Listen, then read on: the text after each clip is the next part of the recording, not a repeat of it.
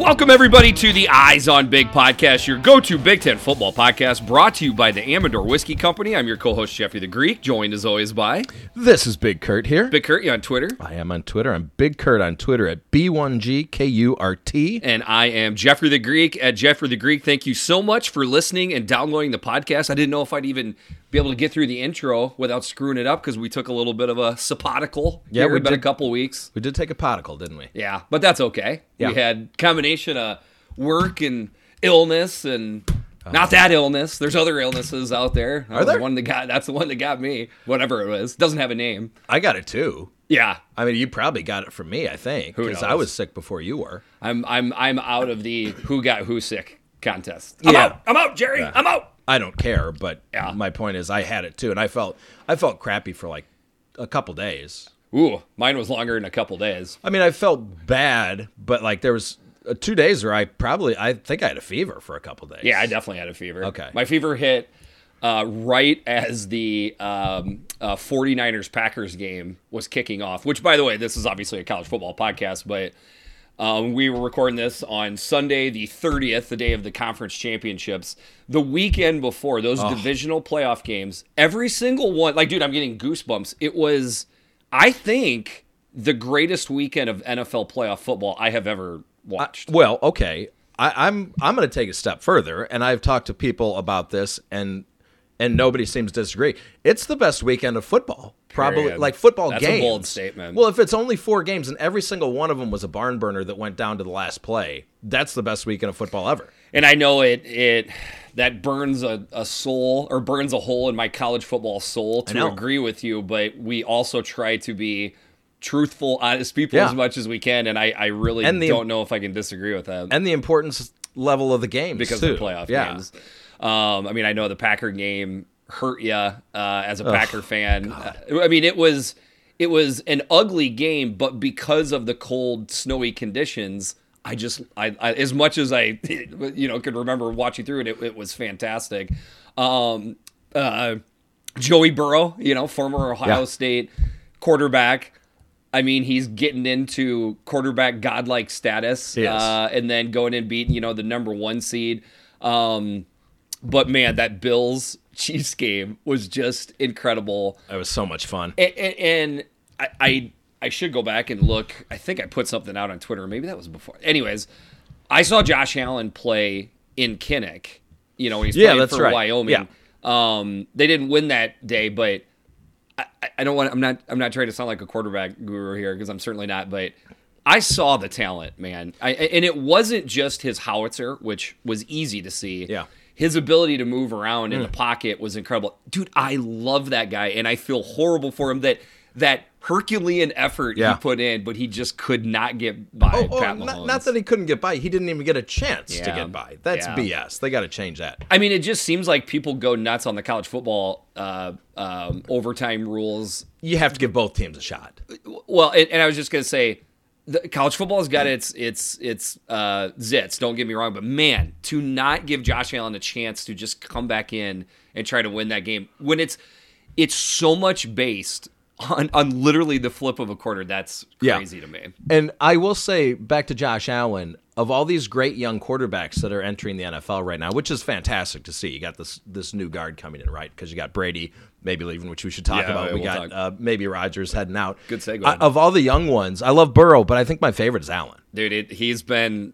And if you're not anti-Buffalo Bills, we're kind of all Buffalo Bills fans. A little bit? Is that fair? Like, it's... Can I just say it's one of those teams that doesn't seem to have a lot of haters. That's very fair. Yeah. Okay. Yeah. And those uniforms with them. My God, with the Buffalo Bill, the Buffalo on the those are fantastic. I love that they changed to white helmets. I don't remember how long it's been now, but they used to have red back in the day. I like the white ones a lot better. The white are slick. Yeah, so I guess that's about as good a segue as we can get. I think so as again, we record here on Sunday.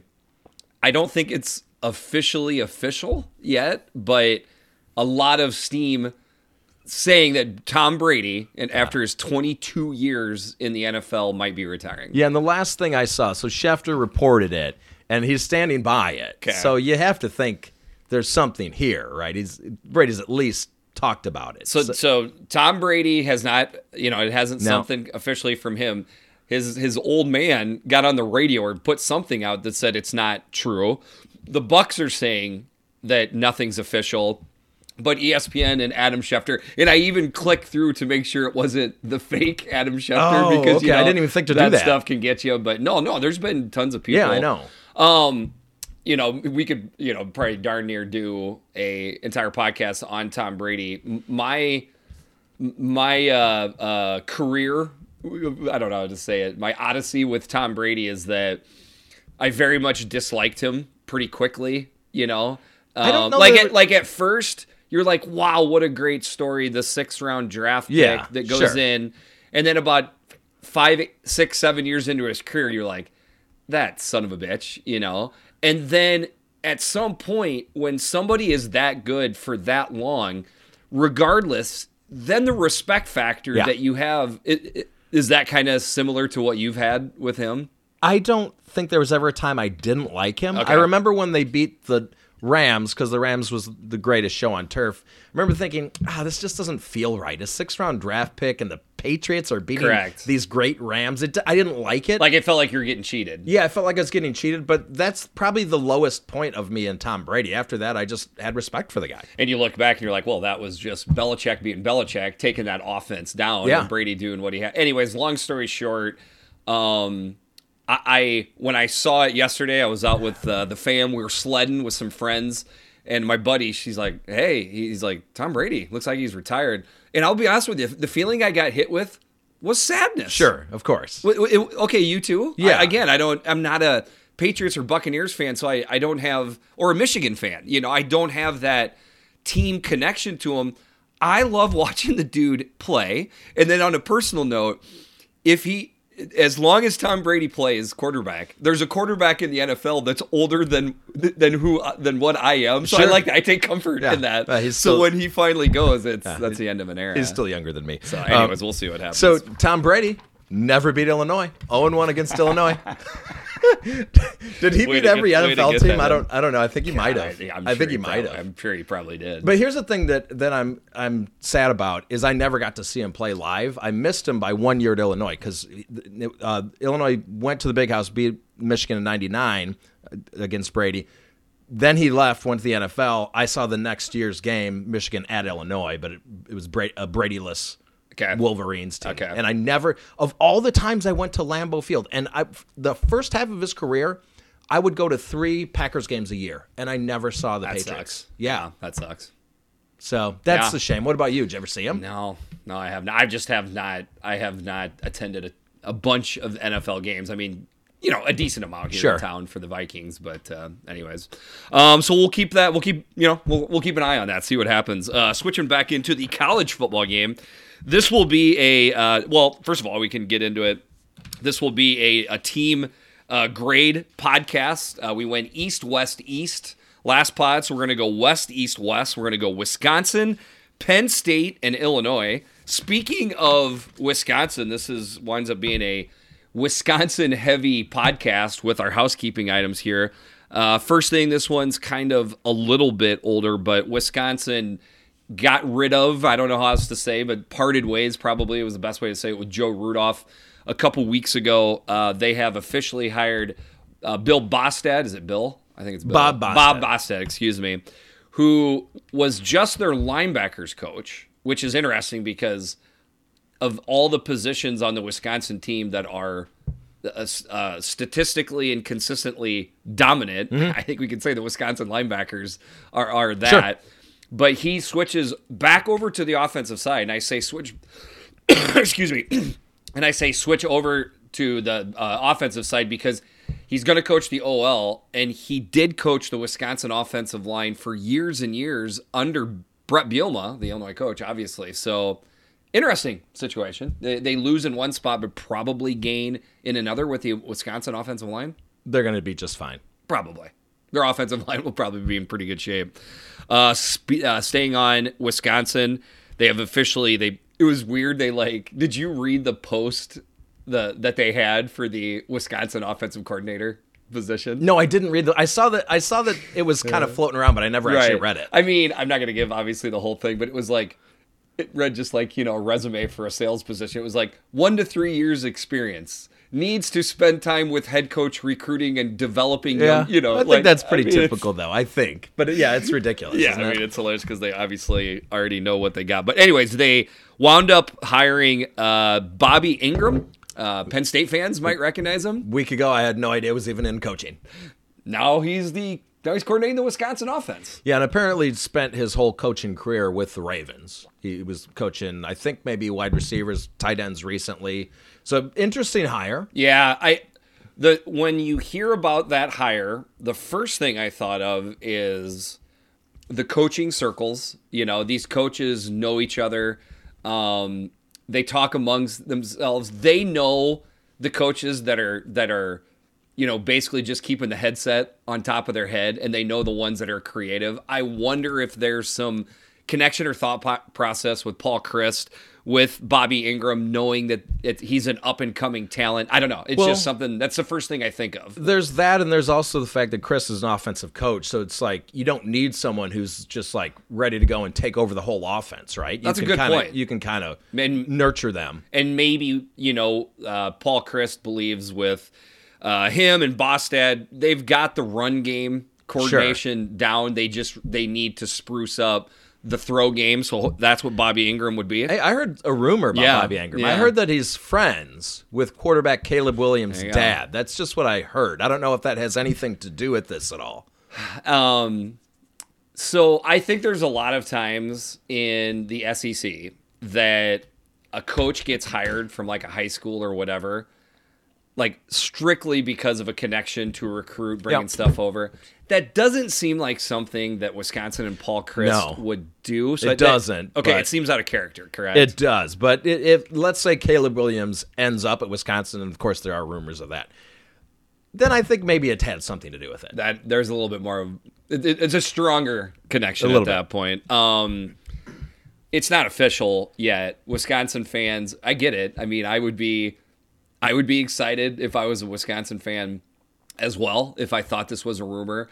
But Jesse Temple, he writes for The Athletic. I don't think he's convinced yet. A lot of the stink around this is with actually the aforementioned Caleb Williams family, in that they have made it pretty clear that Caleb Williams he's the biggest fan of Caleb Williams is Caleb Williams. They want that money. They want the bag.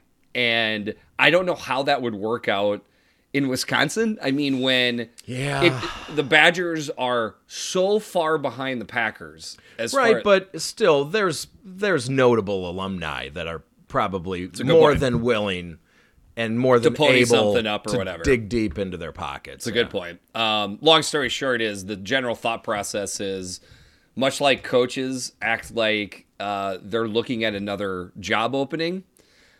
The rumor is that's what the Caleb Williams family is doing to drive up the price and get that bag from USC to go play with his ex-coach. I mean, this is the world we're in right now, Kurt. I know. I don't like it, but whatever. But we'll see where that goes. But I would just say is, I get it. You got to go to be the best. You got to go at the best. But this is now public.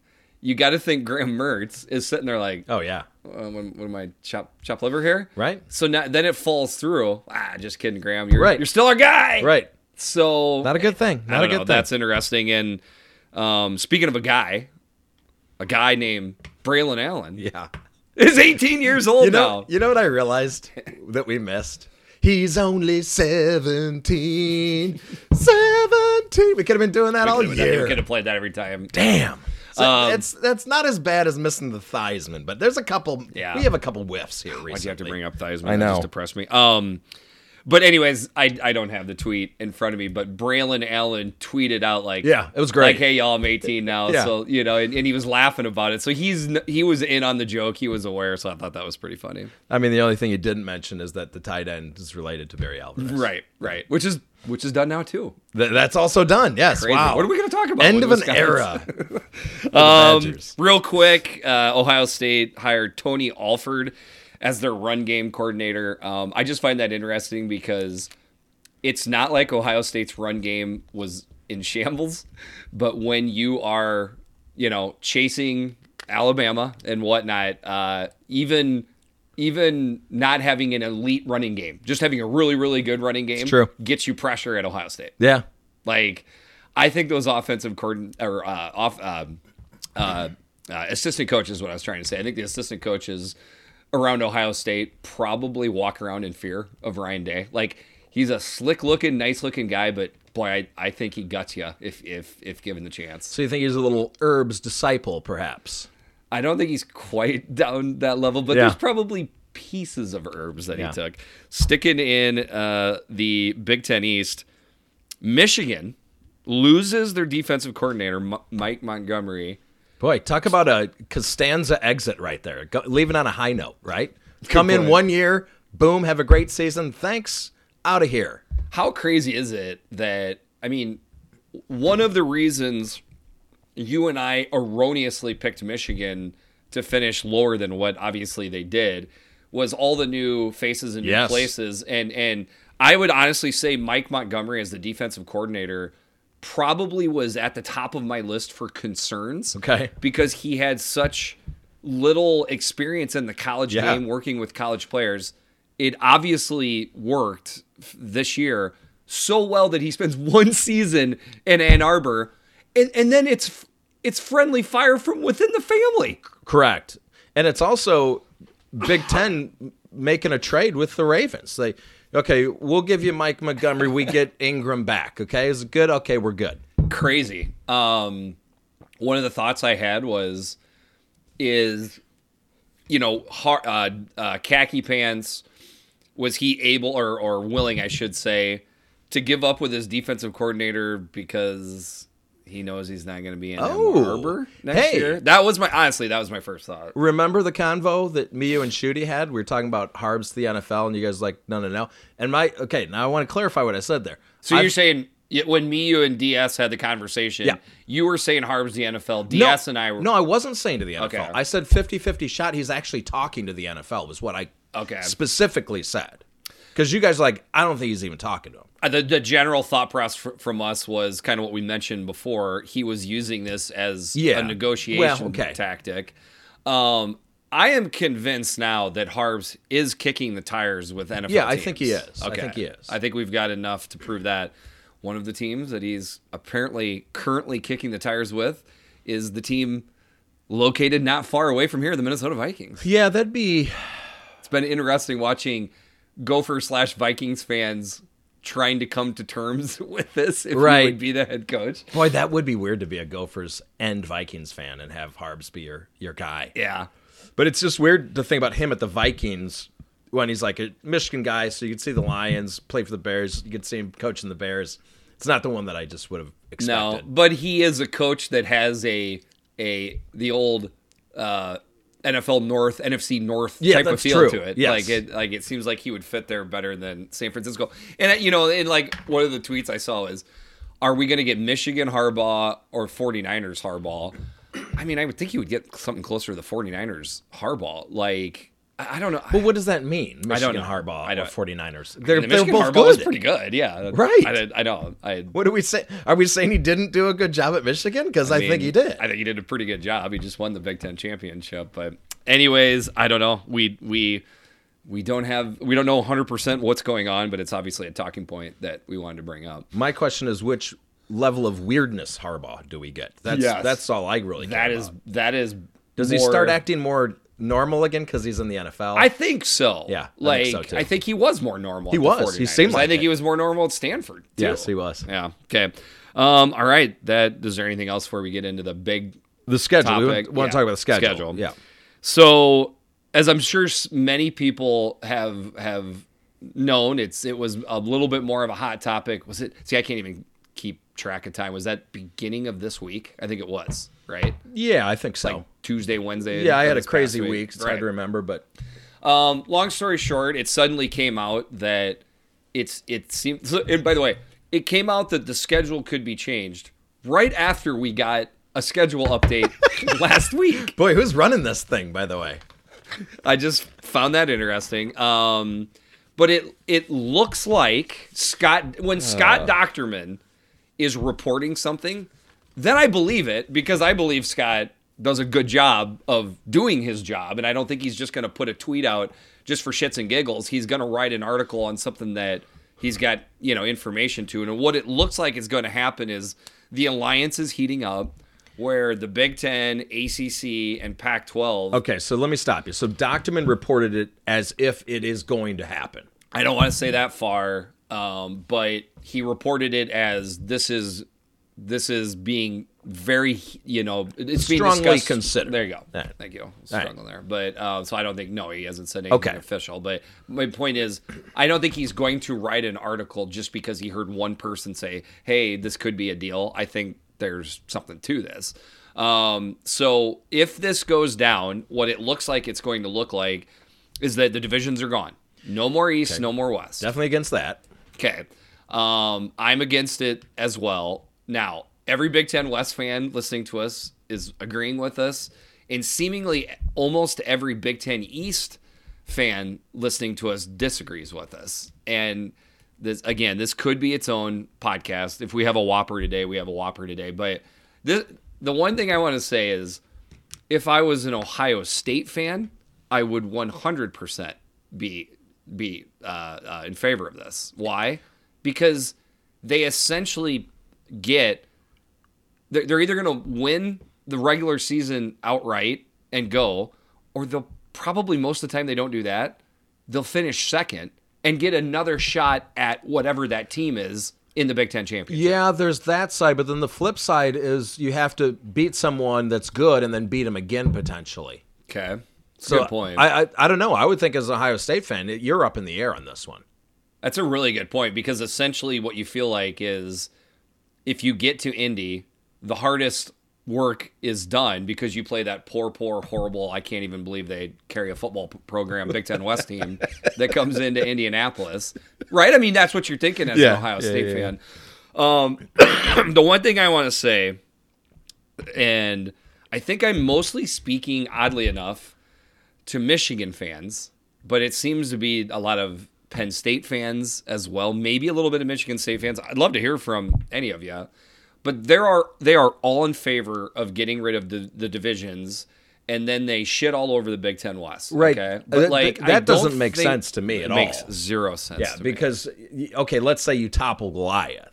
Well, now you got to topple them again. Let's be Michigan State. Let's just say Michigan State. And right? By the way, you played all your cards to beat them. You had to pull everything out. Now they've seen all of that, and now they get to make adjustments and play you again. Okay, now go out and beat them again. I don't. How are they not seeing that? I don't know.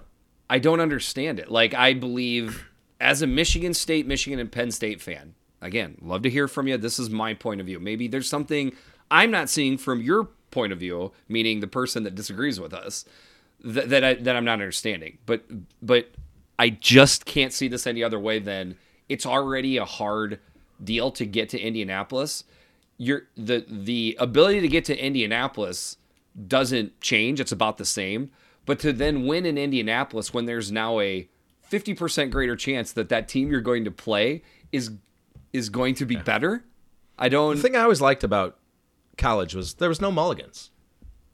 Okay, that's a great way of putting it. There is no mulligans. And then the other side of it is the absolute just disgusting, makes me want to vomit in my, empty Amador double barrel whiskey bottle here. We could see Ohio State and Michigan redoing it. Back to Michigan State redoing it. Yeah. Like, it's not a big deal if Ohio State and Wisconsin play in the regular season and redo it. That's not a big deal. Right. Okay. We're obviously talking about tried and true, 100-plus-year-old rivalries. Yeah. So you get that, let's say, just by example, let's say, Michigan's obviously just won the Big Ten championship. Michigan State is ascending, right? Michigan State play a regular season game. Michigan State wins another thriller over Michigan, right? those two teams both wind up 11-1 and in Indy, and then Michigan gets you in Indianapolis, where they finish 12-1, win the Big Ten championship. I mean, how much did that just knock down your regular season win over Michigan State? Like, Michigan fans are like, congrats for getting the first one. We got the one that matters. That's it. Right. So if you are a Michigan State fan that's clamoring in this example to get rid of the divisions, you have just given up your rights to bitch about if something like that goes down like that. Of course. You want this. This is baked into the cake. So you better understand. I didn't want that part of the cake. Right.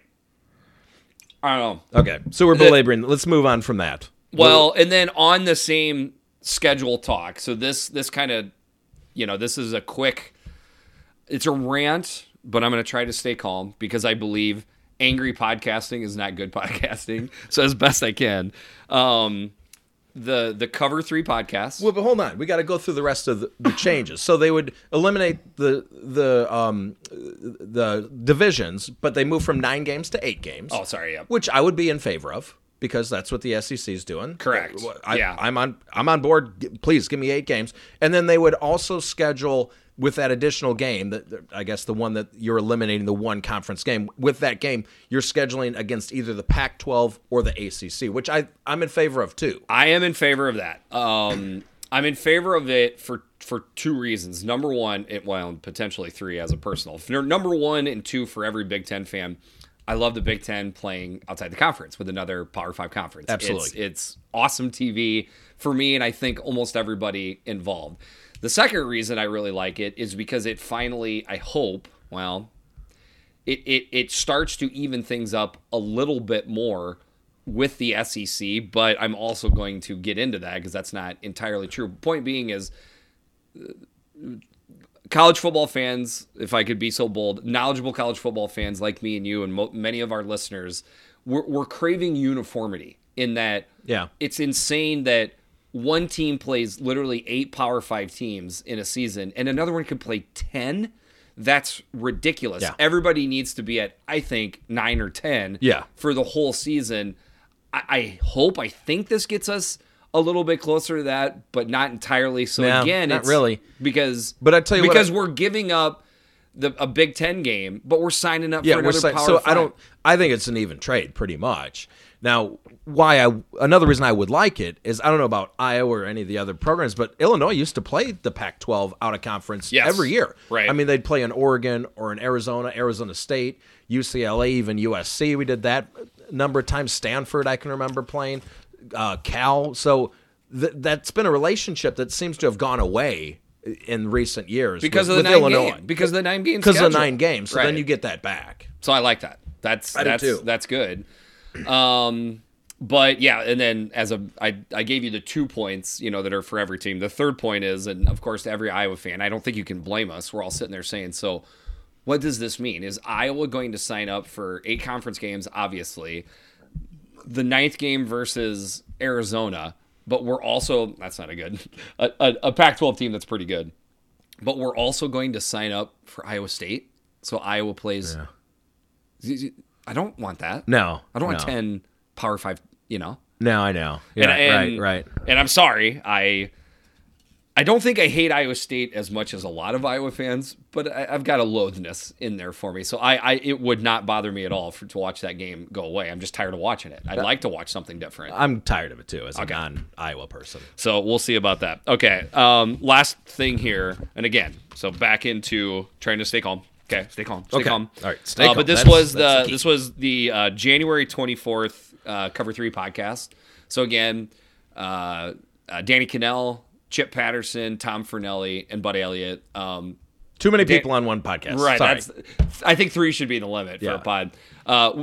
Danny Cannell never seems to actually, for these type of things, he doesn't join in. He's pretty good at staying out of this type of statements. Okay. Bud Elliott leans into it. Yeah. Right. Chip's just along for the ride, and I'm a little disappointed by Tom sometimes. Okay. I wish you, because I think overall Tom's good dude. He's hilarious on Twitter and stuff like that. But he's just going along with the narrative, and I feel like he needs to to stick up for his conference, the Big Ten, Yeah. and a little bit for the Big Ten West. So anyways, they had a show. It is a pretty cool concept where they drafted teams for the 2022 season who will finish in the top 25. Okay. So they did a snake draft. So obviously you start with Alabama first, and you get points. This actually sounds kind of fun. It's cool. I'm trying to give them props at the same time that I'm going to tackle them a little bit. Okay.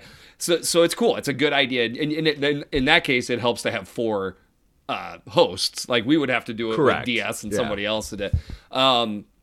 So, they start getting down to, I think each one picked 10 teams, so 40 teams total for the top 25. Okay. So you start getting down to your, 7th, 8th, 9th, 10th pick. You're trying to pick teams that whatever.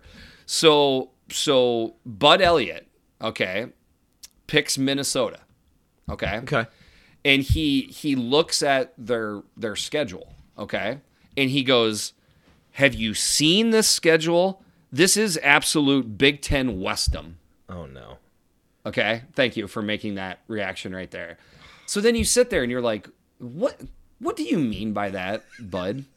This is absolute Big Ten Westum." So that is obviously showing your biases against the Big Ten West. He as a Southern fried, Nashville-based, probably, I don't even know, but I bet he is. Like, he obviously grew up to dislike the Big Ten in general, especially the Big Ten West. He's also a stats nerd. So anybody that wins a game by not turning the ball over and playing good defense, just it poisons his nerdy offensive soul. Let's just give one example from this past season in the Big Ten West, where they're playing garbage Illinois today. Oops, they lost. There were very few teams you could just sleep. I mean, really, Northwestern last year was the only team that you could just roll your helmet out, especially by the end of the year, expect to win the game. Yep. So then I sat there, and then he breaks down Minnesota's schedule again. Have you seen this schedule? This is absolute Big Ten Westum. And then he's like, they're playing blah blah. So he lists off the 2. I don't have it in front of me, but it's 2 patsies that Minnesota is playing. Okay. Okay. Yeah. And then he's like, Colorado, which is a Power 5 team. Yeah. Correct. And he goes, and then their crossovers are Penn State. Well, their crossovers are Penn State and Michigan State. Wow. Okay. And the other one I think is Maryland. Okay. So, but are they supposed to play Ohio State twice? I don't like. What is that's the team that just finished. 11-2. But to Michigan State. To my point about Illinois, Maryland's no cakewalk. So he just listed off 3 bowl teams, with Michigan State going to a New Year's Day bowl and finishing with 11 wins. Penn State is a historically phenomenal football program. What is the point of that statement? It's a lazy narrative statement that has no basis. So then I sat there and I got creative, okay? And I'm not going to go through all of this, but you're looking at schedule, right? You're looking at how a schedule breaks down for a division and a conference. Because again, to me, I break this down as how many Power 5 teams are you playing in a year? 10's more than 8, right? 9's more than 8. Yep. 10's more than 9, right? And I would throw in how many FCS teams are you playing in a year? That's a good point too. I didn't even think about that. So I once I put the kids and the wife down to bed on Friday night. I had some Amador, and I just went and looked. Okay, so I started out with the ACC, 14 teams. So I'm looking at this is last year's schedule. Okay, 14 teams, 9 out of 14 played 10 Power 5 teams. That's pretty good. Not bad, 64%. Wow. Okay, so that's pretty good. Okay, then I went to the Big 12. Okay, 10 teams in the Big 12. 7 played 10 or more, so 70%. Pretty good. But again, so what we're talking about here, we're talking about you played 10 Power 5 teams and 2 patsies. Minnesota, again, 10 Power 5 teams and 2 patsies, right? So aren't we simpatico here? So far. And by the way, so good. And by the way, Wake Forest, NC State, Syracuse, Boston College, and Pitt, they only played 9. Okay? In the Big 12, Oklahoma State and Baylor. Oh, interesting. Whoa, who was in the played championship? For the Big 12 championship, Kurt? Interesting. I think it was Oklahoma State and Baylor. Quite the connection there. Hey, you know what? Let's go to the SEC.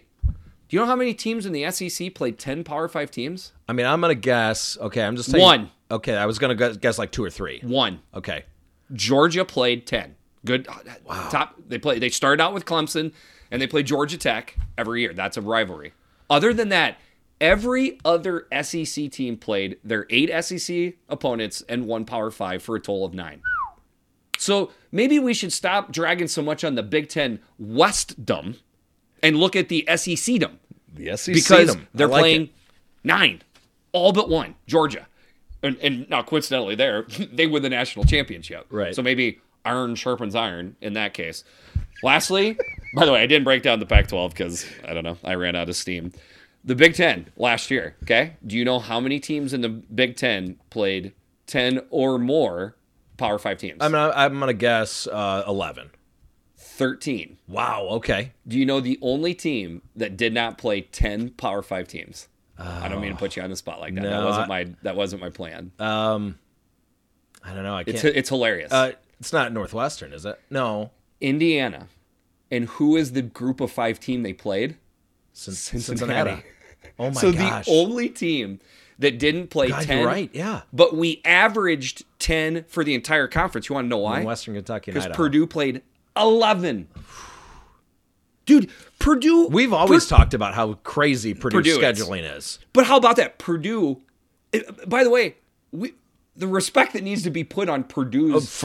Absolutely. They played a 12 Power 5 teams when you factor in the amazing. bowl. And they won 9 games. See, this is going back to that was the sneaky great story of the entire Big Ten right there. Purdue Boilermakers. But how about that the only Big Ten team that didn't play 10 Power 5 teams was Indiana, but they played a team that got into the college football playoffs. And poor Indiana, they're just saying, let's schedule, make sure we don't schedule a Power 5 team out of conference. Improves our chances of getting to a bowl game. And then, boom, Cincinnati. Okay.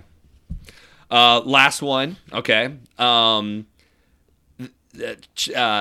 got down towards the end, and you'd be proud. Your boy Tom, he picked Illinois as his last pick. Oh, good. Okay. He's an Illinois fan. And I wouldn't have done that myself, but they all chuckled. And then it led into, well, who knows? And Tom Fernelli accurately said, there's no great team in the West, but there's a whole bunch of really good, teams, pretty good teams, which is accurate. And then Chip Patterson said, "Yeah, who knows who comes out of the Big Ten West?" And I quote, "It feels like that champ could be 7-2 or 6-3 again." And they all and agree. So I did another little deep dive. Oh boy. Okay, I mean it doesn't take long to do this. The Leaders and Legends last year was in 2013. Yep. Okay. So we take that Get out rid of that because one. So we start from 2014 and on. Wisconsin got in with a 7-1 record. Okay. In 2015, Iowa got in with a 8-0 record. Okay. In 2016, Wisconsin again, 7-2. Now we switched to the 9-game conference schedule. 2017, Wisconsin, 9-0. 2018, Northwestern, 8-1. 2019 Wisconsin 7-2, 2020 Northwestern 6-1. Last year Iowa 7-2. Did you see a 6-3 in there? There's two loss seasons, and Correct. The rest have 1 or 0. So where are these 6-3 and 7-2? There's a couple 7-2. Clearly, but by their thought process, every year, because this is what you hear all the time about. If you go to an automatic, if you win the conference, you get in. And they always go to some 8-4 Big Ten team is going to get into the Big Ten championship and win. The closest we got to that, of course, was Northwestern in 2018. They were 9-3. Yeah. Because they lost, remember? They lost to Duke and Directional U that year. And then went on a tear and won. That's the closest we got. They were 9-3. That is, can we at least agree that that's an anomaly that's happened? Like, not so much, and that's not an anomaly for Northwestern. It's an anomaly that Northwestern would be that subpar out of conference and then rip through the conference. I mean, it's the outlier. There's one outlier. They went 8-1. They didn't win all of those games versus the Big Ten West. They got a couple versus the Big Ten East in that situation. Yeah, too. and they're with that statement, they're assuming, well, they have 3 crossover games. They obviously lost 2 of those because it's against the East. Well, obviously not. Yep. And by the way, they played Ohio State tough that year. Yeah, they did in the championship game. And then they beat Utah in the bowl. Another thing I'd like to point out: the Big Ten went 3-1 in this past bowls, with the only loss being a last-second loss by Iowa to a good Kentucky team. You would think that record would be flipped by the way we put it. By the way, last thing that Tom Fornelli said. Yeah, he goes. He was talking about Jalen Berger going from Wisconsin to Michigan State. Yep, and he goes, yeah, that'll be interesting. Jalen Berger, very similar player to what Kenneth Walker was. Huh? Thank you. They're not similar at all. Tom, what are you doing there? They're not similar at all. No. That's like comparing LaDainian Tomlinson to the bus. Right. I didn't get that at all. Wow, weird. Okay, was that worth? I mean, again, what they're doing is they're just throwing stuff out there. They're throwing it out there, and I felt like when Bud Elliott, who is the only one on the podcast that I honestly don't like. Okay. I like everybody else on that podcast. The podcast during the year for their gambling, top notch. Okay. Love it. Just want to say that. But Bud Elliott is the yards per play new fan that, yells at cloud guys like me and you can't stand. That is a narrative that they're just trying to throw out there and back up. And it's we have a podcast too, and I just feel like we do this on the side. We care about our careers more. Sorry, folks, but we do. This is what they do for a living. You would think they could go a little deeper than a headline. A lazy make their own headline. I don't know. Something like that. All right, moving on to the team grades portion of the podcast. Once again, Wisconsin, Penn State, and Illinois. So that means first up is the Wisconsin Badgers. Their preseason over-under was 9.5. I had 10-2 for Wisconsin. I also had 10-2 for Wisconsin. Their actual record was 8-4. So we were both 2 games off. Most people, I would like to say, were probably 2 games off. They win their bowl game to finish 9-4. So this is what's interesting for the schedule breakdown for Wisconsin is, how much of it came down to that first game of the year where they lost to Penn State 16-10. Penn State deserved to win that game, or I at least should say Wisconsin didn't deserve to win it. But that started things off right then and there in kind of a clunky feel for Wisconsin and predominantly Wisconsin's offense. Yeah, great defensive matchup that day. Of course, the Big Ten got bashed for it being a good defensive game. But at the same time, you could tell something wasn't right with Wisconsin offense. Right. The next week, I was like, yeah, but they're just going to roll right over Eastern Michigan. I put all kinds of money on that. They did win 34-7, barely. They barely covered in that game. I thought maybe they were back on track here. Well, they ran for like 360 yards in the game. Versus an inferior opponent. But then in comes Notre Dame. Now, they lose this game 41-13. But if you can remember, that was a game deep into the second half. In fact, even into the fourth quarter. But the issues with Wisconsin kind of look the same through the first 2 and 3 quarters, or all through the first 3 games, which is the defense looked good, the offense was just lagging behind. Yeah, and speaking of rush yards, Notre Dame, they had 78 rushing yards in that game. Correct. Then the next game, they play Michigan at home again. There was no doubt in this one. Michigan was the better team from start to finish. They win this game 38-17.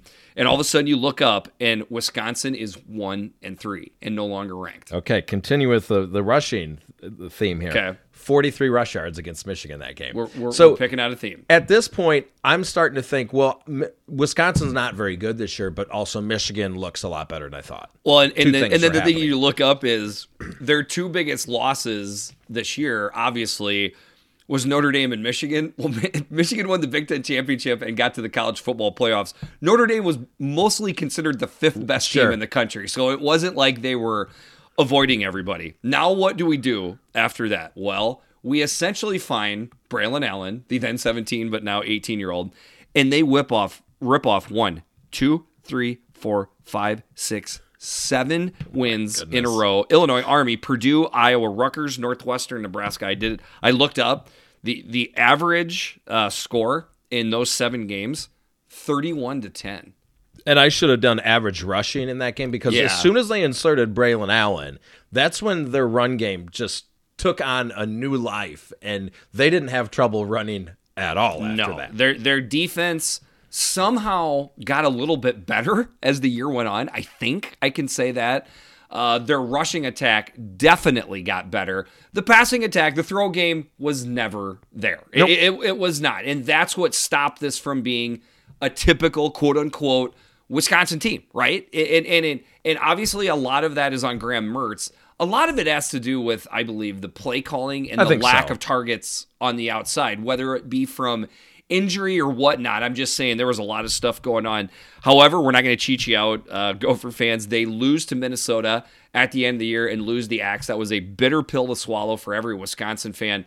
But to continue on with it, the biggest thing in that game, Minnesota fans, you won the game fair and square. You deserve it.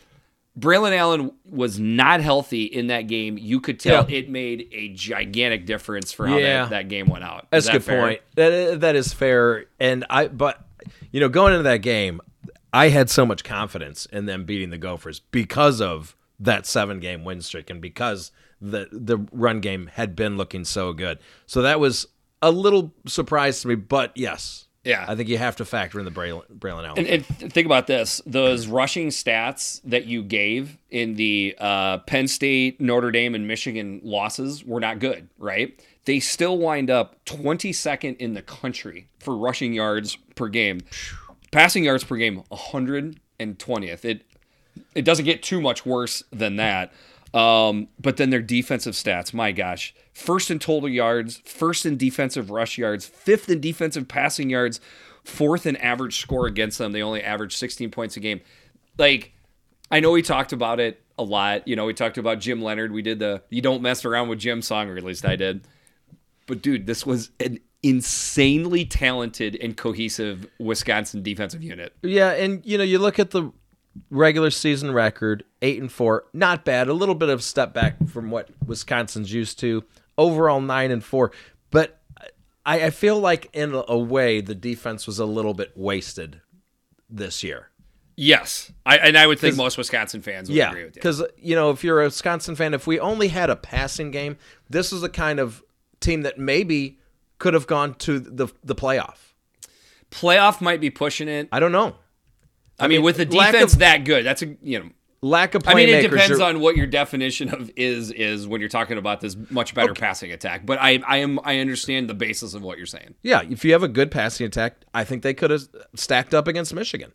Stacked up. I would still put Michigan over top of them in this instance, but a much closer looking type of deal. But you see what I say? Like, if you had told Wisconsin fans, this is how good your defense is going to be, you would expect that you definitely would expect you wound up in Indianapolis, and you probably were thinking lofty stuff. That's a good point. Okay, Team Stud on the count of 3. 1, 2, 3. Leo Chanel. So Leo, we have definitely professed our respect and love for Leo Chanel. He was an absolute dynamo. Can I say something a little? I don't think this is going to be crazy, but I'm interested on your take. Okay. Team Stud, without a doubt, Leo Chanel. Team MVP is Braylon Allen. Probably true. Okay. Yeah, because that's when your season turned around. Once you started giving him the ball. Where would have they? Because that's how close some of these teams and the record can teeter. You give Wisconsin a little bit better passing attack, they're probably an 11-win team. You take Braylon Allen off this team, they barely make a bowl. Is that fair? I think that's fair because you look down the schedule, they probably lose to Purdue. They probably lose to Iowa. So that's there. Dude, you go. Nebraska was right at them. Nebraska too, yeah. I'm just saying, that's how close it was. So, of course, Wisconsin is their backs are against the wall. Their rushing attack isn't working. Che Louis is doing okay, but the 1-2 punch they thought they were going to have is not that great. And they're like, hey, what about this guy? And they find a 17-year-old that was either a running back or linebacker, depending on what recruiting source you got, and he wound up being an absolute stud. But back to Leo Chanel. I can't imagine being on the opposite side of the ball and looking at that guy because he is just pure intimidation factor. It'll be interesting to watch what kind of NFL career he has. I know. I'm really curious. I think he'll do just fine. But I'm sure it'll fit. It'll depend on what defense he fits into. But I think he'll be in a 3-4. Somebody's going to take him in He'll probably go in like mid to I was late thinking second mid. round I was or thinking, something like that. You think that high? Oh yeah, I was maybe thinking more, third. I was thinking more like 3-4. I'll say definitely higher than 4, 2 or 3. But anyways, All right. somebody's gonna love that linebacker when they think get so. him. Is what I think so. I'm kind of interested what you got here. Best game / moment.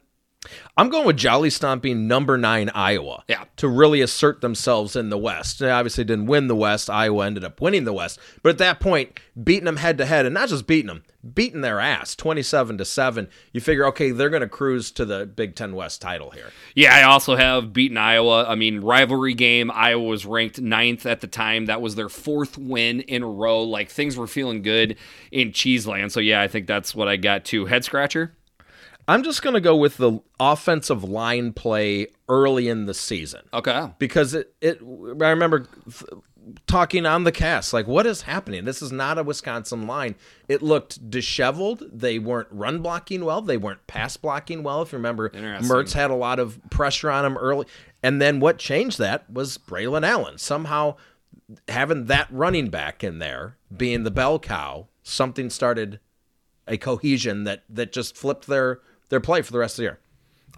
I just assumed we were going to have the same answer here, so that's very interesting. I just have how unprepared Graham Mertz and the passing attack looked. Like, no, I mean, it just. I see what you're saying. I do have because, and I'm not just saying at the beginning of the year. Like, obviously, once we were into October, November, the rushing attack was just cruising.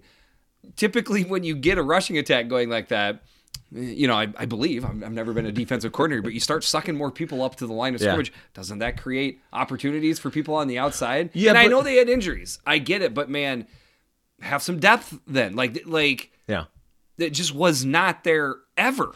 But it was bad last year too, though. I felt like it was worse this year, though. Yeah, it might have been, but that's why I didn't choose that. I mean, I had that on my short list, but I didn't go with it. Team grade. What do you got? Yeah, this is a okay. I'm gonna go with B-. Okay. I'm gonna go with a B-. Okay. This was a tough one. All right. Because I was thinking about C+, but you're 8-4, 9-4 overall. You have played great defense. You can't give a C grade. You have to go somewhere in the A-B range. Okay. So I'm going B-. All right. I was on the line between C+ and B-. You have just convinced me to also go with a B-. I kind of want you to go first there because I couldn't make up my mind. I would say about this. How about this for a positive spin? How about the fact that you win 9 games with that passing attack? That is incredible program building. That's a Herculean effort there. Right? I mean, if you know that you're spotting your team playing with one hand tied behind their back offensively with the passing attack to wind up going 8-4, 9-4, win the bowl. I don't know. That's pretty good. Yeah, I'll go B-. All right, that gets us into the 2002 spring ahead.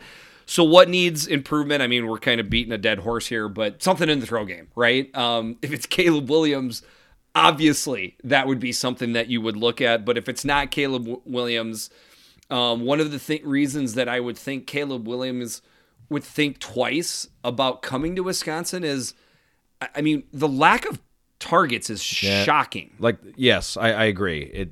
And you have a couple names out there, but they did not play well. No. Like, it's nothing that even the most optimistic Badger fan, and I would say Soup, you know, he's one of them guys. I got to think he's like, listen, I feel good about a lot of things, but the pass catchers that we have, because typically there's one, and then you're like, we got to build some depth behind him. I can't even really say they have one. I don't think so. Right now. They didn't. So I think offensive scheme, bringing in someone fresh, bringing in Bobby Ingram, I think that's a good play there. By the way, one just little caveat to add. They're replacing a lot of starters on defense. Well, so that's what I had next, is how do you repeat that defensive performance? You're not going to repeat it, but how do you keep it going? I mean, they could drop from... How do you keep it a strength, right. I guess, is what I'm saying. Or another way of putting it is, I'm sure, we haven't talked about it, I'm sure we both agree that Wisconsin will have a good defense next year. They'll be fine. But what happens if you fall all the way to 14th? Oh, no. But it could make God forbid, 24th. It could make a huge difference. Of course it could. And then another thing is they've taken a small step back in recruiting, I don't think there's anything to be worried about, but they're not recruiting like they had been the previous couple of years. So Okay. got to get back to where they were. Okay. By the way, as far as who's coming back next year, it's basically Keanu Benton and a bunch of new faces. So I was thinking about maybe calling it Keanu and the Kids Okay. to start out. All right. Good? See how that goes. So what's looking good? I mean, essentially Braylon Allen and anything that Jimmy Leonard touches. Yeah, and yes, for sure. And I guess offensively, it's still Wisconsin. Their line's going to be fine. And I trust Chris to do the right things to continue to play Wisconsin football. I mean, they're Wisconsin. I guess that's my explanation. They're still Wisconsin. They're Wisconsin, and on top of that, I would be excited if I was a Wisconsin fan for the fact that Ingram is coming in, because you know that you're going to get a fresh set of eyeballs on the passing game and the offense in Right. general. That would excite me as well. And I don't know much about what he wants to do with scheme, but you would think it involves the passing game and being a wide receiver. And by a trade. few things different that they haven't been doing Probably, yes. to really set the bar low. All right, that's the Wisconsin Badgers. The Eyes on Big podcast is sponsored by the Amador Whiskey Company. Our unique process takes the highest quality Kentucky bourbon and finishes in California wine barrels. This double barrel aging technique creates characteristics from the individual barrels that are blended together to make an exceptional whiskey. Perfect sip neat or in your favorite bourbon cocktail, Amador is the perfect go-to this fall on game day. Amador Whiskey Company, born in Kentucky, raised in California. Next team up. These teams are all kind of connected. I thought maybe you would like that a little bit. We got the Penn State Nittany Lions. Their preseason over-under was 9. I predicted 10-2 for Penn State. I also had 10-2. Wow, we're kind of similar. Well, not quite. They went 7-5 in the regular season, lost their bowl game to finish 7-6. So obviously a disappointing year for Penn State. Didn't start out that way, though. They get the ugly win in Wisconsin. Every Penn State fan that I saw was essentially like, hey, man, it's tough to go into Wisconsin and get a win. I don't care how ugly it looked. You got the dub. Hey, Illinois looked pretty ugly yesterday against Northwestern. Counts the same. Get the win. Then they blast Ball State. They wind up blasting Villanova and Indiana. And in between there, the whiteout game versus Auburn, they win 28-20. One of the better football contests in the Big Ten this year. Is that fair to say? The Auburn game, huh? One of the It best was up ones. there. It was Whiteout, good. the whiteout setting. Well, the whiteout. It Can't was beat the down. whiteout. It was down to the end. That was a great game. It was an amazing game. But Auburn, they see that every week, don't they? The whiteout. I mean, it's Whiteout just nothing. atmosphere is- Yeah. they're- I mean, they're going used to that. into play Arkansas or play Iowa or play Penn State in the whiteout, same deal. There's no Same deal. difference. Okay, so they start the year off 5-0. They get all the way up to, I believe, a number 4 ranking in the AP. Then they come into Kinnick and they lose 23-20. It was a painful loss for Penn State fans. A relative war started between Kirk Ferentz and James Franklin, along yes. with Penn State and Iowa fans. But it did. That game had an effect. It had an effect on Penn State's psyche, and then more importantly, or they're kind of intertwined, Sean Clifford got hurt. Well, that was a big part of it. Sean Clifford getting hurt, that was huge. But then all you have to do is look at there through the remaining of the season, and It's got a different tenor to it. Absolutely. After that. What are we talking about? We're talking about a 9 overtime loss to Illinois. 9 times. And- And Clifford, not himself in that game. No. Clearly not himself. And this is going to be a big factor in my grade. This is where you need that run game to lean on. And that's when you start realizing they just can't do it. The lack of running game is a great point. The other thing I was going to say is you recruit more than one guy to play quarterback at a prestigious, amazing football program like Penn State. I'm not saying the second guy comes in and is just as good as the first. They did not seem to have an option at a second quarterback. The guy that wound up playing the second half for Iowa wasn't even on the roster anymore. He took off on the offseason. Right. They got the Frenchman from Canada who looked good at the time, but like I gotta say, if I'm a Penn State fan, I'm a little bit annoyed at James Franklin and the offensive staff for not having a guy ready to go a little bit. I mean, I Yeah. understand to a certain degree where he's thrown into a tough environment in Kinnick at night. But that next week, you're playing at home versus, no offense, a not fantastic opponent. None taken. You should have enough time then to get a guy ready to go because Clifford was not ready to go in that game. You had to anticipate there's a really good chance he's not going to finish this game. So who's ready? And nobody certainly looked ready. So then they lose a third in a row to Ohio State. Dude, no harm, no foul there. 33-24. You could make an argument that was the best performance of the whole year. It might have been. Than Auburn. It might have been. I mean, because they were, and Clifford was looking better in that game. And I tell you what, that was a tough, next game up, they beat Maryland. That is a tough spot for Penn State. I want to give them credit for this. They have lost 3 games in a row. They were on the road in the Horseshoe. They go on the road again to play Maryland, to go in to the Shell and get a 31-14 win. I'm just saying. Especially considering what had happened the previous year. It was pretty impressive.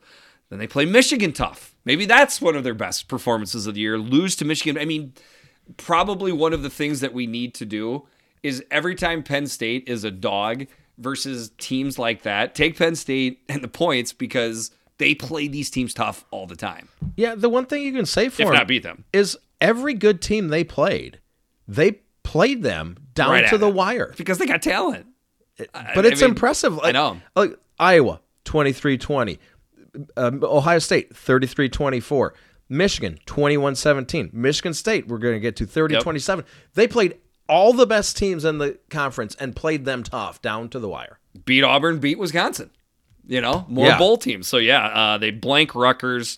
Rutgers they couldn't bust a fruit bust a grape in a fruit fight in that game. And then Michigan State, I mean, like you said, they played them tough. Then the bowl game versus Arkansas, honestly, they were just pooped out at that point. Like I just felt like it was one of those bowl games right from the beginning. You could just tell, and it was close at halftime. You know what? They didn't want to be there.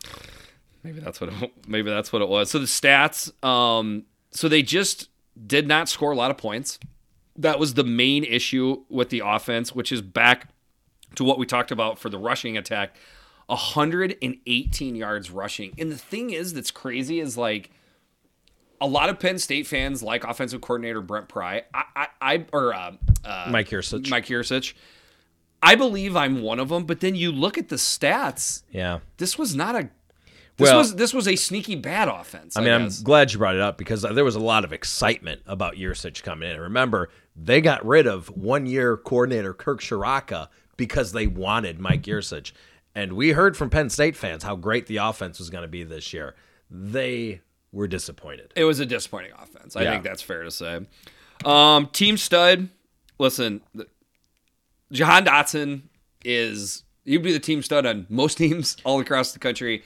I feel like he's a team stud because of statistics. He's also a team stud just because of how he looks in his uniform. Yeah. He was an all-timer for Penn State. 91 receptions, 1,182 yards, and 12 touchdowns on the season receiving for Jahan Dotson.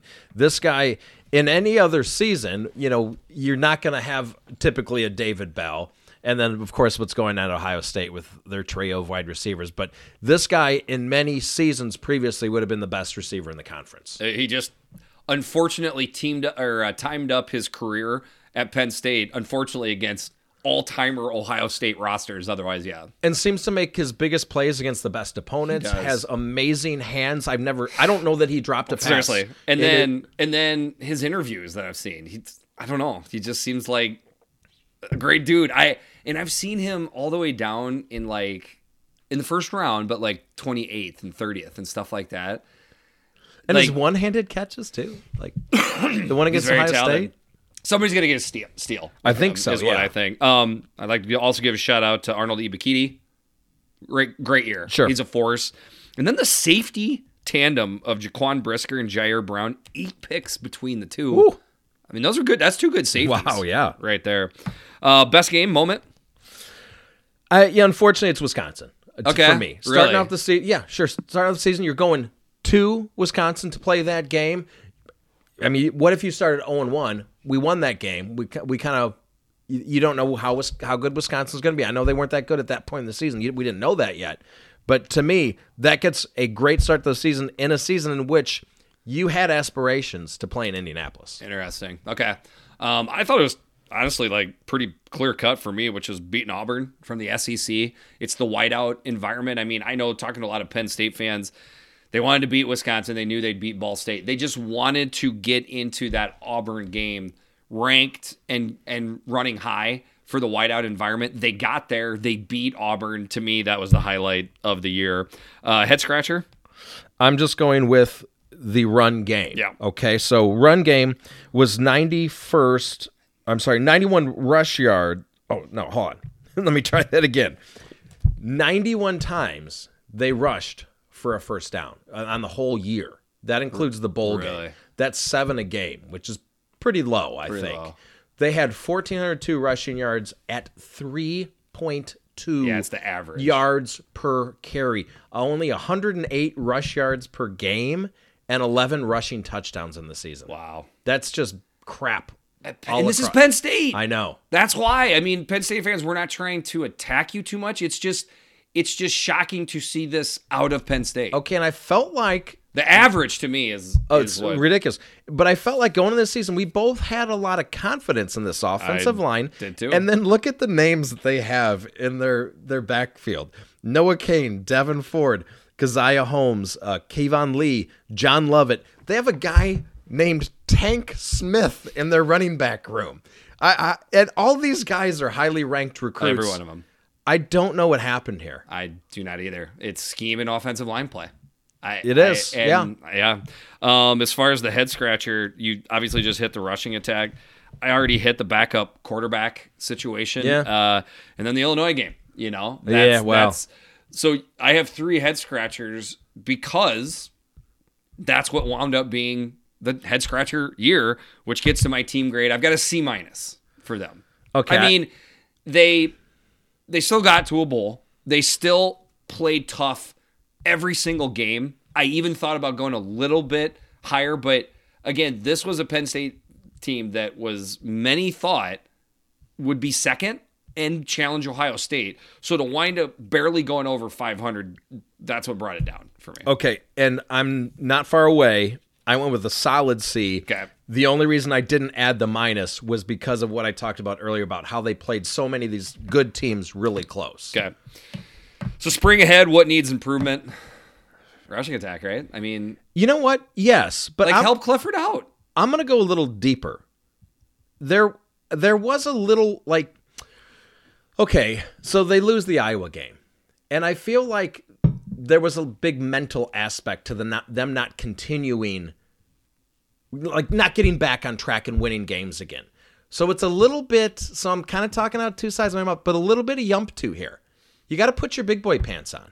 And because the other side of it too is like, once they lost to, because, okay, Penn State lost to Iowa. As a Penn State fan, you could say, whatever. You know, Iowa got lucky. It's hard to win in Kinnick, yada, yada. But then you beat Illinois and beat Ohio State, the season's back on. Yep. Once that Illinois loss happened, but it's not fair to say they folded because they did play exactly tough. Fold. Right. And I'll even say, as good as their defense was this year, like they're not Wisconsin on defense, they're not Iowa on defense. You've got the talent. You got more talent than both those teams. Why aren't you Wisconsin? Why aren't you Iowa? Why aren't you Michigan?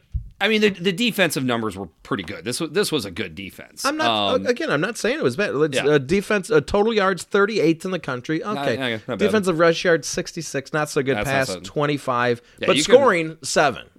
So that's pretty damn good. And Brent Pry has left. He's gone to Virginia Tech, so that's interesting. But I think actually something that you got for that you're kind of alluding to is what I have down here is just team psyche.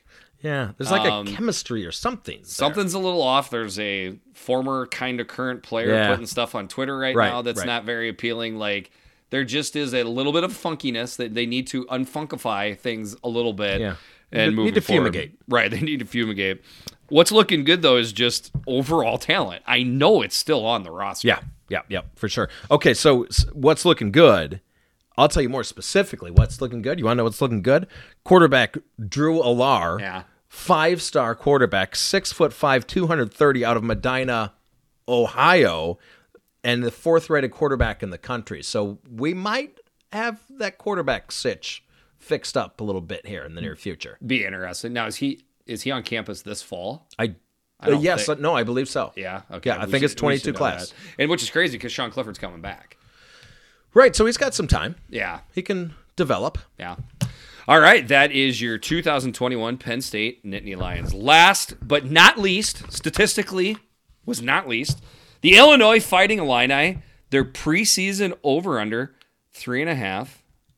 Yours truly had 6-6 record predicted. You had a 6-6? Yeah. Wow. Yeah. I had 4-8. I was hedging a little bit because I was thinking 5-7, but then I always put my Illini factor in there, so that took me down to 4-8. You had 4 wins. I did. I had 6. They finished 5-7, right in between us. Right. Do we get some? Our aggregate was 5-7. Even Steven. Podcast. Plus, by the way, one that even though I predicted 4-8, one that I really wanted to hammer was the over here. Okay. That looked like easy money to me. And it was. Yeah. It went easy by 2.5. Yeah. 1.5. All right, next, or going into the schedule now. So they start the year. Big Kurt and I and Doug the Carthaginian were there. It was a hot day in Champagne. Hot day in Champagne. And we saw a pretty entertaining game. Yeah. They start out the year beating Nebraska 30-22. That was crazy. I mean, not that it was like the craziest thing in the world to think that Illinois could win the game, but how it kind of went down. I mean, it wound up 30-22. Illinois was up much more than that. Yeah. Sometime in around the third quarter. Yeah, like mid-third quarter, and then Martinez breaks off that long run, which kind of got them back in the game. But anyways, that was a heck of a way to start the year for Illinois. God, it was exhilarating. We saw Big Beetle in the locker, or in the underneath the stadium, walking down the tunnel. I high-fived a couple players myself. He missed you. Yep. And smacked me on the inside of my forearm so much that I had beetle marks on the inside of my forearm for about 4 hours.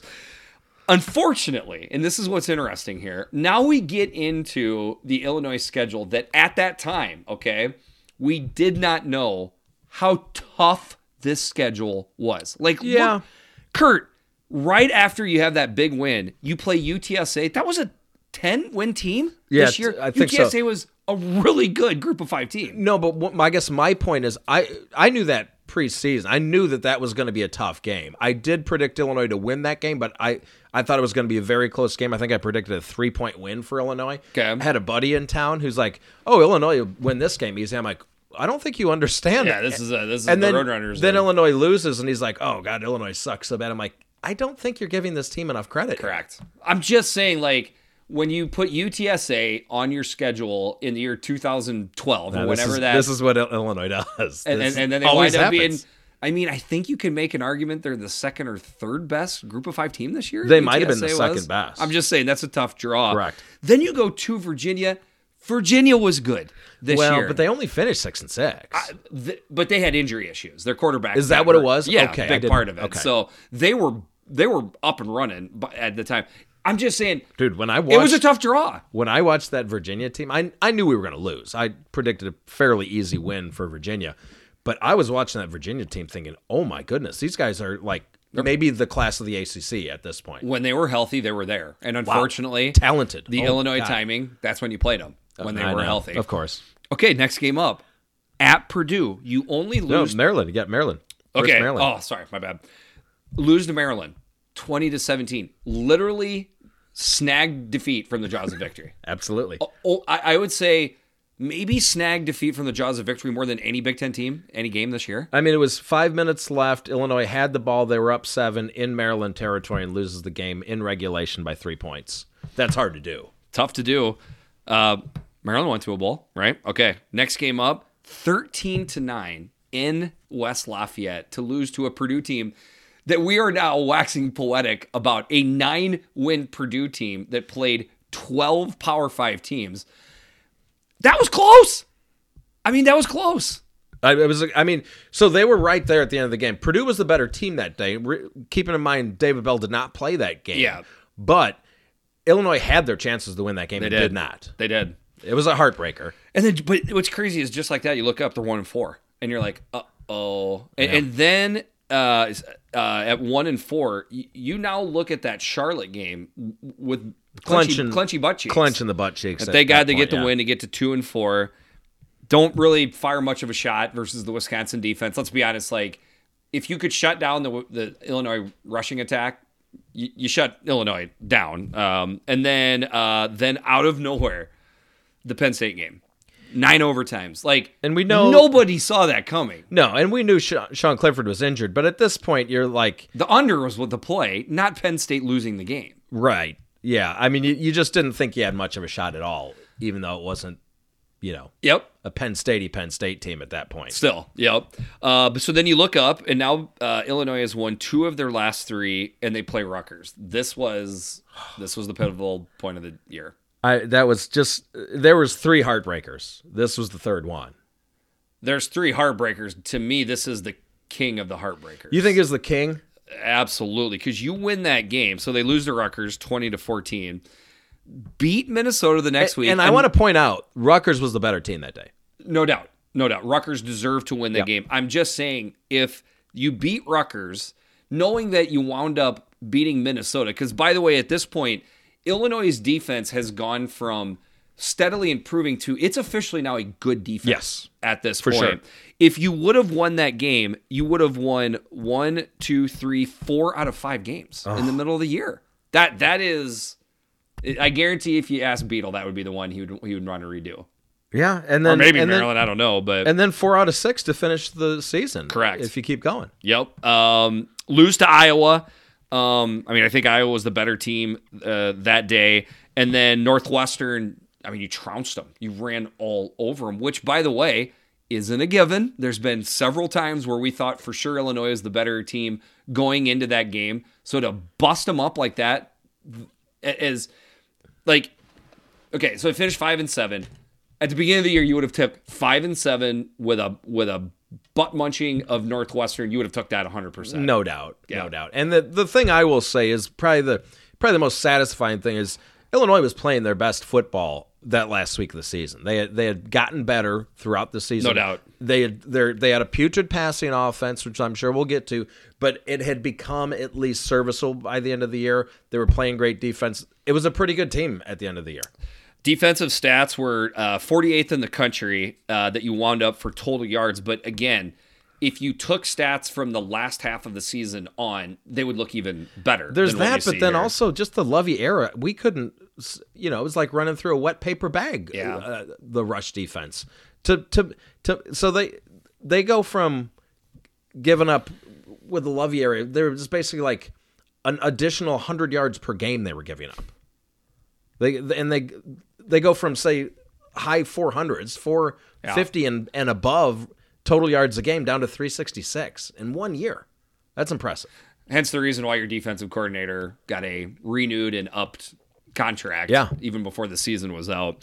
Okay, I thought that was a really interesting breakdown of the schedule to me, just because when you looked back, again, so close, such a tough schedule. Okay, team stud. Pretty obvious to me. Yeah, Chase Brown. Yep, absolutely. So, this guy's a beast. He's one of the better running backs in the conference, I think. I was going to say he's 100% Illinois' team stud, and he's 100% the Big Ten's most undervalued player across the board. Well, we just talked about Penn State. Don't you think Penn State would have loved to have a Chase Brown this year? Absolutely. 170 rushes, just over 1,000 yards, 1,005, only 5 touchdowns on the ground, but a 5.9 average. The only other person I even considered for this was on the defensive side, safety, ball hawk, Kirby Joseph. Okay. But to me, Chase Brown is the guy. And I felt like you had 2 or 3 pretty good studs along the D-line and maybe front 7. Yeah. But nobody that stood out. Is that fair? Like it was weird. It was like Owen Carney one game and a different. Yeah. It was just a different guy all the time. They had a little bit of a synergy going there. They did have a little bit of a synergy going on there. Best game moment. It's tough. I mean, you know what? I have 2, so you give me one. I'll take the other. Now, for me, it's winning at Penn State. Okay. That's just so hard to do, and it's not just that they won the game; it's the way they won the game. 26 first downs to 14 for Penn State. 357 rush yards versus only 62. This is Penn State, mind you. Yeah. I mean, the only thing that really kept Penn State in that game was that Illinois had 3 turnovers and Penn State had 0. They held the ball for 36 minutes to 24 minutes. It was despite being a 9 overtime game, it was kind of a dominating performance on the road. Rushing the ball is incredible. Yes. So for me, this was actually kind of an easy pick for me. Interesting. So my honorable mention shout out was beating Minnesota. That was a good Minnesota team. But the two I had at the top were the one you just said, Penn State. But listen, I know Northwestern was bad, but you had to get that monkey off your back. Yeah. So not only beating Northwestern, but destroying them. To me, I'm surprised that's not what you picked, because like even going into that game, knowing how poor Northwestern was, you still didn't feel good about the game. So to win that game 47-14, no, I don't know. That's a big deal to me. And I guess the one thing about that game is kind of like Penn State, the way they won it, because they had finally had a passing game, and they were passing all over Northwestern that game. Yeah. By the way, we talked about Wisconsin's passing yards for the year, 120th. Illinois, 121st. They're under them. Oof. Yeah. So, Mercy. Again, getting to 5 wins versus that schedule, okay, it's a Big Ten West team. That's a tough schedule when you're playing UTSA, at Virginia, at Purdue, Wisconsin, at Penn State, Minnesota, Iowa. That's a pretty tough schedule. Yeah. So to me, that team grade, all of that, rushing attack, defense looked better by the end. I've got a solid B. But are we doing head scratcher? Oh, my bad. I got ahead of myself there. Head scratcher. What do you got? So and I'm kind of cheating here. It's not really a head scratcher. We kind of knew this going in, but I guess the duty mark of the year was just how crappy the passing game was. Okay. I'm being a little glib here. My head scratcher is beating Penn State. Okay. That's fine. Nobody saw that coming. Okay, fair. I already kind of throw my cards here, but for team grade, I've got a B because you went a game and a half over what Vegas had you at. You had a big moment victory beating Penn State. You got the monkey off your back. Like, I think a B is a solid grade. I maybe thought about a B- simply because you did not get to a bowl game, but again, I'm going by the Big Kurt factor. You would have took this in a million years before the season. Yeah, it took it a million years, no doubt about it. I went with a B-. Okay. And the reason I'm going with the minus is because you had your chances to make a bowl game. And think about what a splash it would have been to make a bowl game in year one when nobody expected that. I mean, honestly, I don't think Beetle even expected that. But you had your chance against Maryland. You blew it. You had your chance against Purdue. You blew it. You had your chance against Rutgers. You blew it. It was right in front of you, and you couldn't take advantage of it. Understandable. So there's just like kind of, it's kind of like you always remember the losses more than the wins. Sure. So it's like the Rutgers game. I'll never forget that game for the rest of my life. The Maryland game, I will never forget it for the rest of my life. Purdue game, not quite as much because Purdue is a great team. But look at you. Beatles got you all spoiled up now. Look at you expecting more. I'll never forget. I'll never forget those 2 games. But the program just looks better. It's a better look, yes. I'm sorry. It's almost I'm sorry to you, Leighton Lovey fans. There's so many of them around. The team just looks better. All right, spring ahead. What do you got for need improvement? Okay, so the offensive line played pretty well this year. We knew they had the potential to do that, but boy, it could be ugly next year. You got to replace 4 or 5 starters next year. So to me, that's the big, and really? maybe the bigger thing though is just offensive scheme needs help, which they brought in a new OC this year. Okay, offensive line matters. Don't get me wrong. Obviously, scheme matters. Who's throwing the ball is my question. Yeah, we know. Like that's the improvement. Like if everything was the same, but I think it's bigger than that. Okay, because if you don't have a line, it doesn't matter who's throwing. And that was. It's not like Brandon Peters doesn't have the ability to throw a downfield spiral. He does, and yeah, you could. You're probably right. Yeah, but boy, quarterback plays got to look better. They got to do something. There's got to be somebody that you, Big Kurt, feels good about going into the fall on who your signal caller is. Nope, there isn't. Nope, there isn't. And so since we were on the topic here, just in general, quarterback recruiting. It's putrid. There's only 2 teams really in the Big Ten that can't seem to recruit a good quarterback, and they're both from Illinois, Northwestern. Yeah, it's can't crazy. seem to find a good quarterback, either one of these programs. And I'm talking about recruiting from the the high school ranks mostly, but even the transfer, Peyton Ramsey was great at Northwestern. He was good. But then, Hunter Johnson didn't work out. Those two teams can't seem to buy a break. And you have to go back to Nate Scheelhaus since Illinois has recruited out of the high school ranks a respected, well-rated quarterback. Crazy. Can't do it. What's looking good? I just have the feel. I still feel like things just look better, feel better. Beetle is doing a better job of representing Illinois. I know that the recruiting, wins aren't there yet, but this is how you start it from happening. There's reasons to feel good about Illinois football that you barely could ever say that under Lovie. Yeah, kind of just taking that a step further. Your coach is trying. He's putting in effort. It's a key part of being a successful coach, I've found. Lovie's biggest efforts was when he was cashing his checks. He put a lot of effort into that. The rest of the job, not quite as much. So that's really encouraging. And to me, I think I just love defensive football. So seeing us finally play good defense, really for the first time since 2015, it's refreshing. Absolutely. Just need a little tweak on the offense and things will be looking good. Yeah. All right, that's the 2021 Illinois Fighting Illini as the Whopper. You done? I'm done, man. All right, I am Jeffrey the Greek. I'm Big Kurt. It's been the Eyes on Big podcast. We'll talk to you soon.